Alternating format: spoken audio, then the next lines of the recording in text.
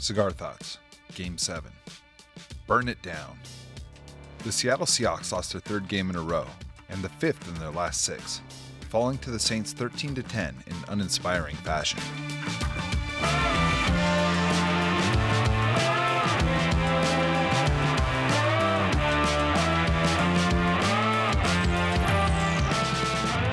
I'm Jackson Bevins, and this is Cigar Thoughts. You know, it doesn't matter how things are going, and tonight was a true test of this. The minutes leading up to a primetime Seahawks game are their own brand of magical. And I know we're biased because they're our team, but I really believe few uniforms shine under the lights like Seattle's home Blues do. With the rain dumping and the crowd rocking after inducting Matt Hasselbeck into the Ring of Honor, I found that familiar excitement sneak up my vertebrae like an excited kid creeping up the stairs to peek at the Christmas presents in the attic. Then the game happened. I've always said you're allowed to be bad, and you're allowed to be boring, but you absolutely cannot be both. For 10 years, the Seahawks have been neither, so maybe it's time to pay tax on the gains. Whatever the reason, Seattle's ineptitude tonight was matched only by their lack of imagination. The Seahawks started with the ball and handed it off to Alex Collins 3 times in a row for 9 yards before punting. As upsetting as that is to write, they actually would have converted if Collins hadn't bounced away from his gap to try and take it outside. And while Seattle was wasting precious offensive downs, DK Metcalf was kicking Marshon Lattimore's ass. On the first play, Seattle's alpha wide receiver shoved New Orleans Pro Bowl cornerback to the turf. On the second play, Metcalf pushed him right in the face, leading to a face mask yanking contest that DK seemed to find hilarious. No matter. The drive still amounted to nothing, and Michael Dickson came out to bang a 65-yard punt into the end zone. The Saints would get a first down on a 5-yard run from Alvin Kamara and an offsides on Al Woods, but sputtered out from there. On Seattle's next possession, they again handed it off to Collins for no gain, giving them 9 yards on 4 carries to start the game. Unable to stand it any longer, God broke her no-contact rule and intervened on the bullshit happening below. With the Almighty running the show for just one play, Geno Smith faked a handoff and dropped back looking down the right sideline. Meanwhile, Metcalf was getting hip high on Lattimore and sprinting past him. Lattimore tried hand-fighting to keep close, but DK slapped him away like a child as Smith let his arrow fly. With Lattimore tumbling to the ground like he'd been pushed out of a moving car, Metcalf caught the ball, juked the safety, and galloped into the end zone for a career-long 84-yard score. It was a perfect distillation of what Seattle should spend the rest of the game doing, giving their best player the freedom to go out and win the game. It was one big ball-flopping shot at glory, and DK made sure it paid off. 7-0 Seattle. New Orleans would respond with a couple of quick first downs before a Bobby Wagner tackle on Kamara in the open field forced a fourth down in Seattle territory. For a moment it looked like the Saints would go for it, but they relented and booted it to the 1. With the Hawks backed up as far as they could possibly go, they handed the ball off to Rashad Penny for the first time in 13 years. And while Penny stumbled forward for a yard, Metcalf continued tormenting Lattimore. As the play was ending, Marshon let his guard down and DK struck, thumping him right before the whistle. Lattimore responded with a shove to Metcalf's back, drawing a flag and 15 crucial yards of field position. At this point, it was clear that Seattle's champion was here to win this game if he had to do it all by himself. But instead of leaning into their greatest advantage, the Seahawks inexplicably spent the rest of the game doing a whole bunch of diarrhea. Seattle would punt on their next 3 drives and 4 of their next 6, the only exceptions being a sack, kneel-down finish to the first half and a missed field goal to start the second. Meanwhile, the Saints got down to business. To this point, the Seattle defense had done a good job at the only thing they should really care about, stopping Alvin Kamara. After that, well, I don't know if they got bored of being good, or maybe just suffered from imposter syndrome, but they reverted back to the soggy-ass cushion coverages that have been getting smoked all year. And you'll never guess what happened next. The Saints' next 2 drives would cover 171 yards in 12 minutes on 26 plays, resulting in 10 points. The first of those drives was the longest of the NFL season by any team, and while it's not surprising that that happened against the Seahawks, 19 plays and 10 minutes and 12 seconds of game clock is absolutely incredible of its own accord. Now, the case can easily be made that the drive should have been stopped twice before it got that excruciating. There was a super soft PI call against DJ Reed and an uncalled false start on a 4th and 1 conversion. But the Hawks still managed to combine their patented lack of pressure with their characteristic soft coverage.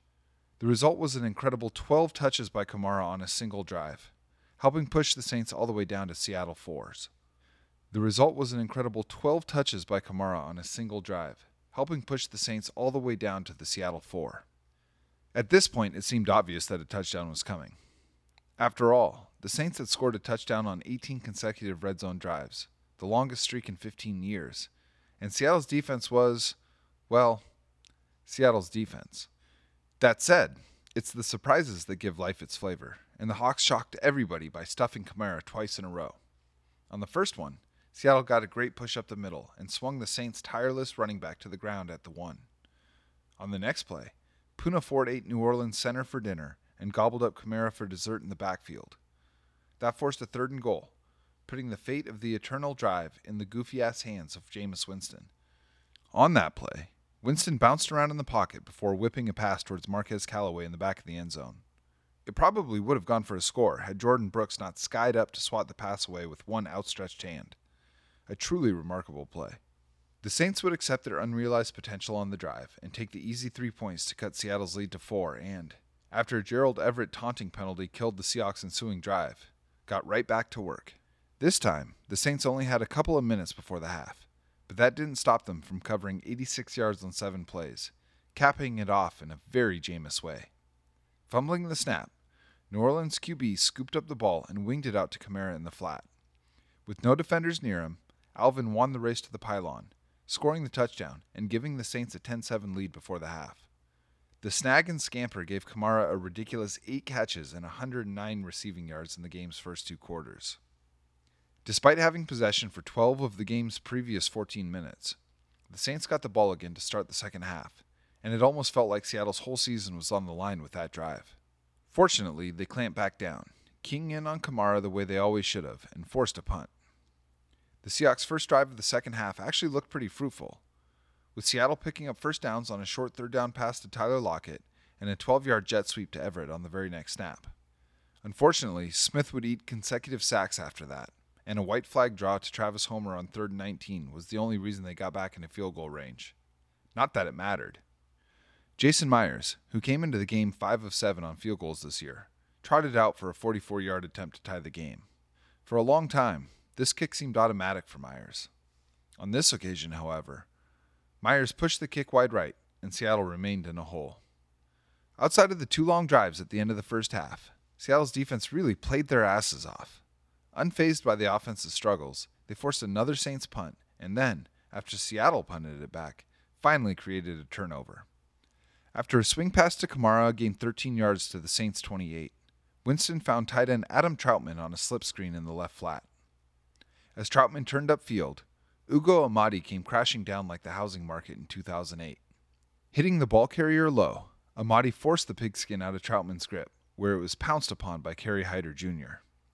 That massive turn of events gave the Seahawks the ball on New Orleans' 32-yard line, and they proceeded to gain exactly 0 yards with the opportunity, with Collins rushing twice for nothing and Geno rushing an incompletion to a well-covered Freddie Swain. This time, at least, Myers would split the uprights, and the game was somehow tied at 10. Folks, this is where Seahawks games usually get weird. The time when everything that happened prior gets reduced to a footnote, as time inverts and the ancient spirits begin to play drinking games with the outcome. That just wasn't the case tonight, however. At no point, even when it was tied, did this feel like Seattle's game to win. Their defense would bow up yet again to force a punt, and their offense finally remembered that they have DK Metcalf. After a mind-boggling 40 minutes of run blocking and decoy routes, Smith eventually looked DK's way again, missing him on a crossing route that would have gained 20+, only to follow it up with a 12-yard slant right back to him. Seattle would end up going 45 yards on this high-leverage drive, the bulk of which was gained on a nifty 28-yard catch and run that saw Swain ghost a defender with a hezzy move before turning upfield for a big gain. The Seahawks would get all the way to the Saints' 24 before Geno did what Geno did best tonight, namely, take a drive-killing sack.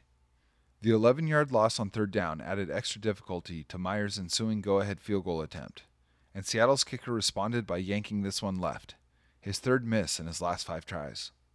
Even so, the Seahawks defense still didn't back down. Their relapse in the second quarter aside, this was probably their best game of the season as a unit, and they came through one more time on this possession. After stopping Kamara on the first 2 plays, Seattle's D brought pressure on third down. Marquise Blair blitzed off the left side, while Wagner ran a perfect stunt up the middle. Seattle's perennial All-Pro linebacker lunged at the opposing quarterback and wrapped up his ankles while laying prostrate on the ground. With Winston writhing in his grip, and the refs an exhale away from blowing the play dead, Blair came charging in from behind and cold-cocked Jameis in the face mask with his helmet. The play drew an obvious roughing penalty, extending New Orleans' drive. Consequently, this possession would eat up 5 of the remaining 7 minutes, one of which came after another Al Woods offsides gave the Saints a first down on a field goal attempt. And while the Seahawks would keep the Saints out of the end zone, the extension of the drive cost them another valuable chunk of time. The possession culminated with an easy New Orleans field goal for a 13-10 lead with just under 2 minutes to play. That meant, for the third time in 3 weeks, Geno Smith was out there with a chance to win the game on the final possession.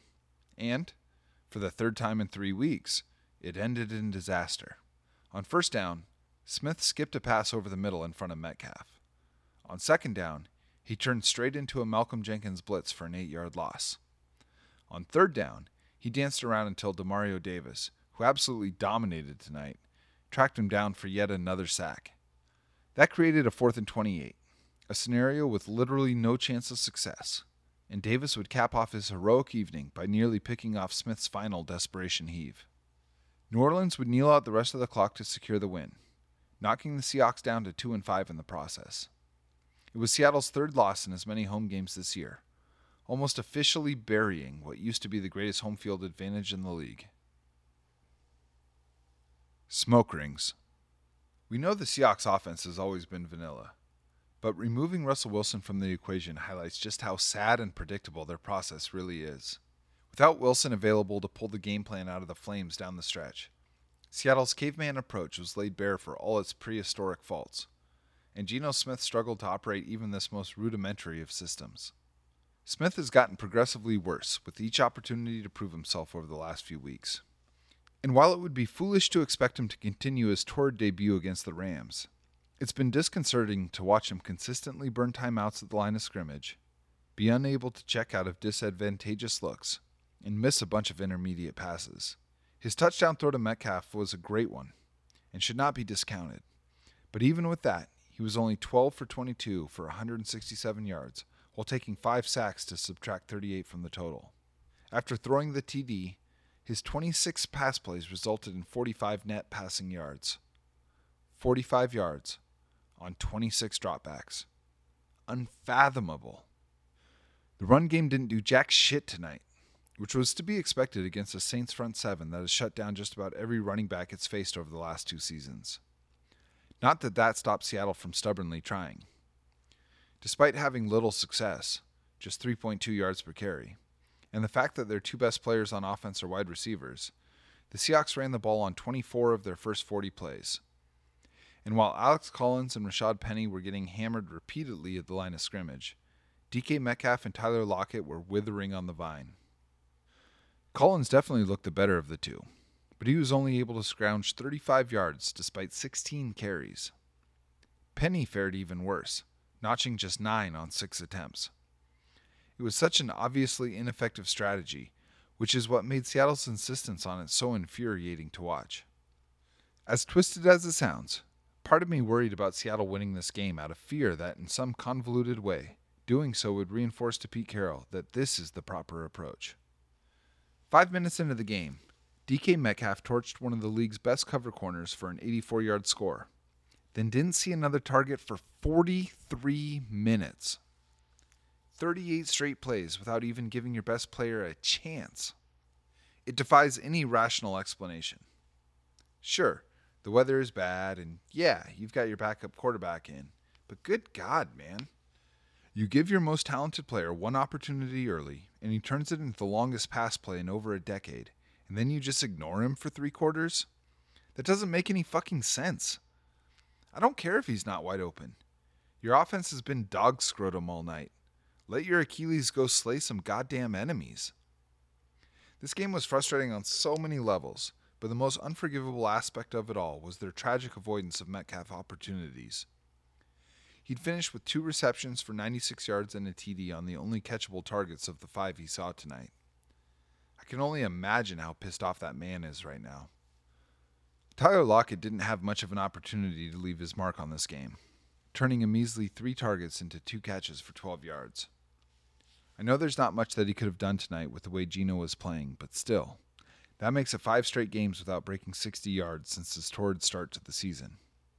Check it. In his first 2 games, Lockett had 12 catches for 278 yards and 3 touchdowns, averaging a gobsmacking 17 yards per target. In the 5 games since, he has only 17 catches for 157 yards on 29 targets, just over 5 yards per target. He's been practically invisible.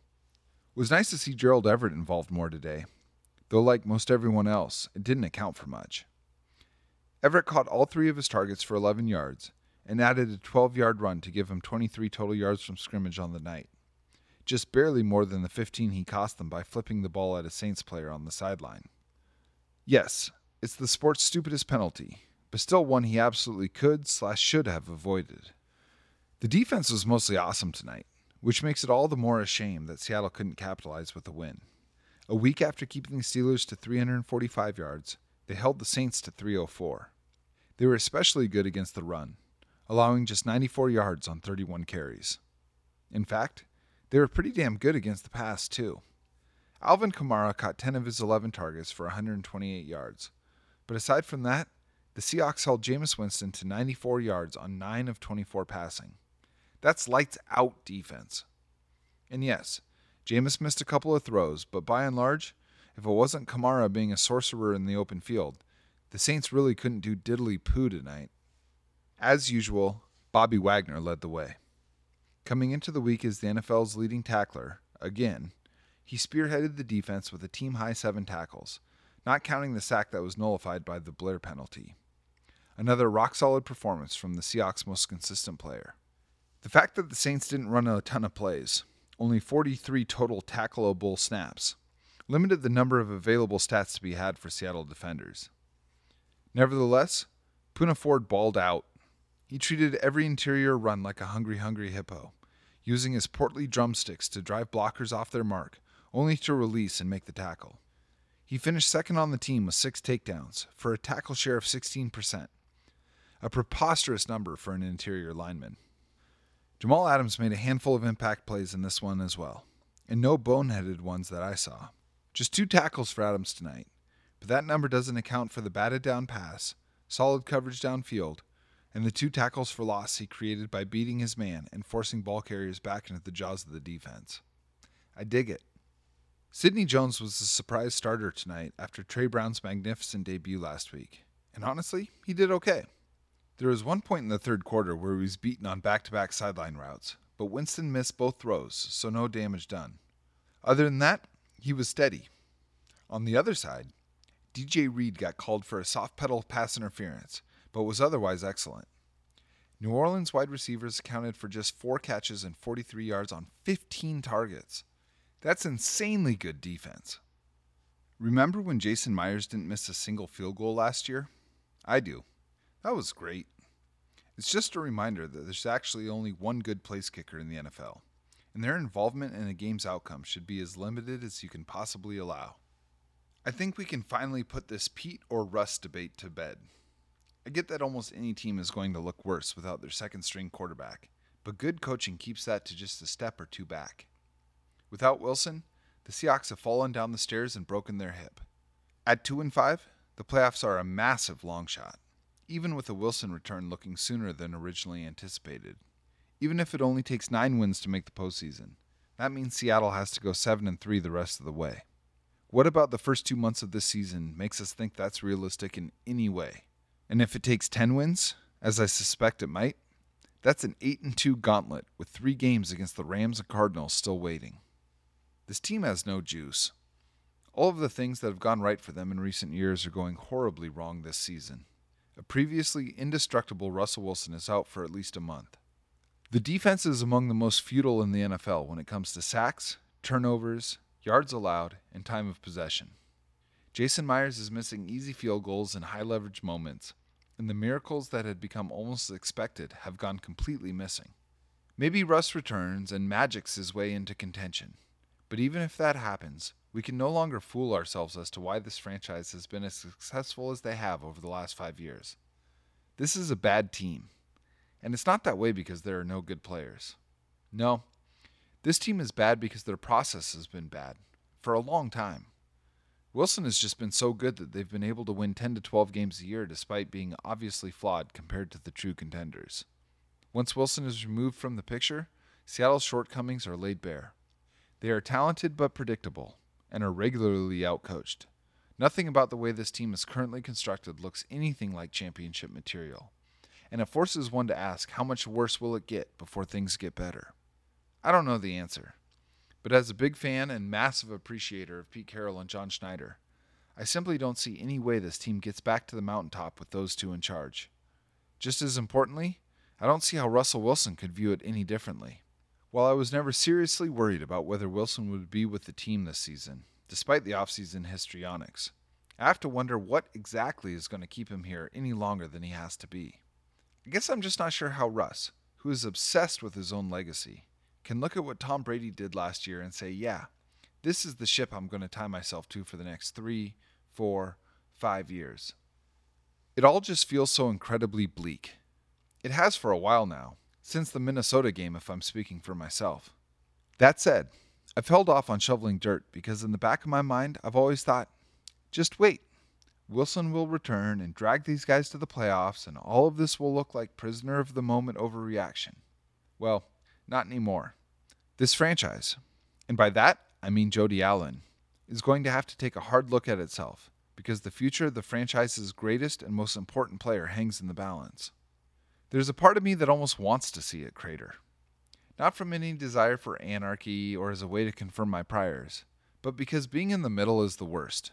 Winning 9 to 11 games with bad process just because your quarterback is all world kind of sucks because it can reinforce that all the poor coaching and bad drafts are actually okay because look how many games we're winning.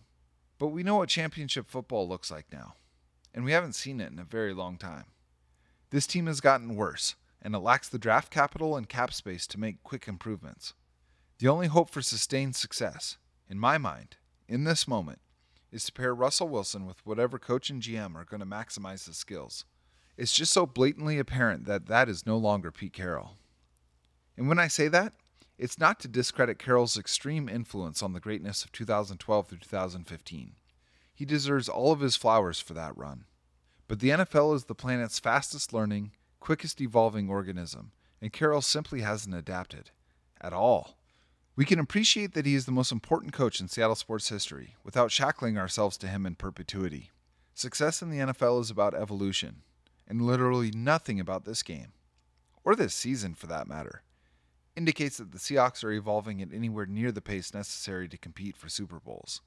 And if you can't genuinely compete with Russell Wilson, Bobby Wagner, DK Metcalf, Tyler Lockett, Jamal Adams, Quandre Diggs, and Dwayne Brown, then the staff has got to go. I wish I could finish this with a silver lining. I want to talk myself into this season being salvageable, into the open marriage between quarterback, head coach, and general manager being blissful and complimentary. I want to. I just can't right now. Next up is a chance to cleanse the palate against the much more dysfunctional Jacksonville Jaguars, followed by a bye, followed by hopefully the return of Russell Wilson. Maybe I'll feel differently in a month, but the evidence is mounting, and in a hurry at that. I hope I'm wrong. In the meantime, onwards and upwards, my friends. If you watch the live pregame stream on Twitter, something we'll be doing before every game, you already know that today's cigar was the Toro No. 5 from my father. I am often asked about what cigars are good for someone who is just learning about them, or who wants a few for a wedding or golf trip or bachelor party. My first answer is always my father. You can find their stuff at most cigar shops and every online retailer, and Seattle Cigar Concierge has a bunch of their high-end lines. But I'm telling you, no brand of cigar is more approachable or more universally enjoyable, in my opinion, than my father. This is the third year of our incredible partnership with Seattle Cigar Concierge. They have the plug on some of the most insane stogies on the market, and they're offering them to Cigar Thoughts readers for 20% off. These are extremely special sticks, and among the most enjoyable I've ever smoked. To get the hookup, just email seattlecigarconcierge@gmail.com. They are carrying over 70 cigar brands with many rare releases, including Davidoff, Opus X, and Padron. You can also hit them up on Twitter at Seattle Cigars. Just let them know you're a Cigar Thoughts reader. Many of you have taken advantage of this incredible opportunity, and for those who have always wondered what elite cigars are like, this is the best chance you'll get to step into that world.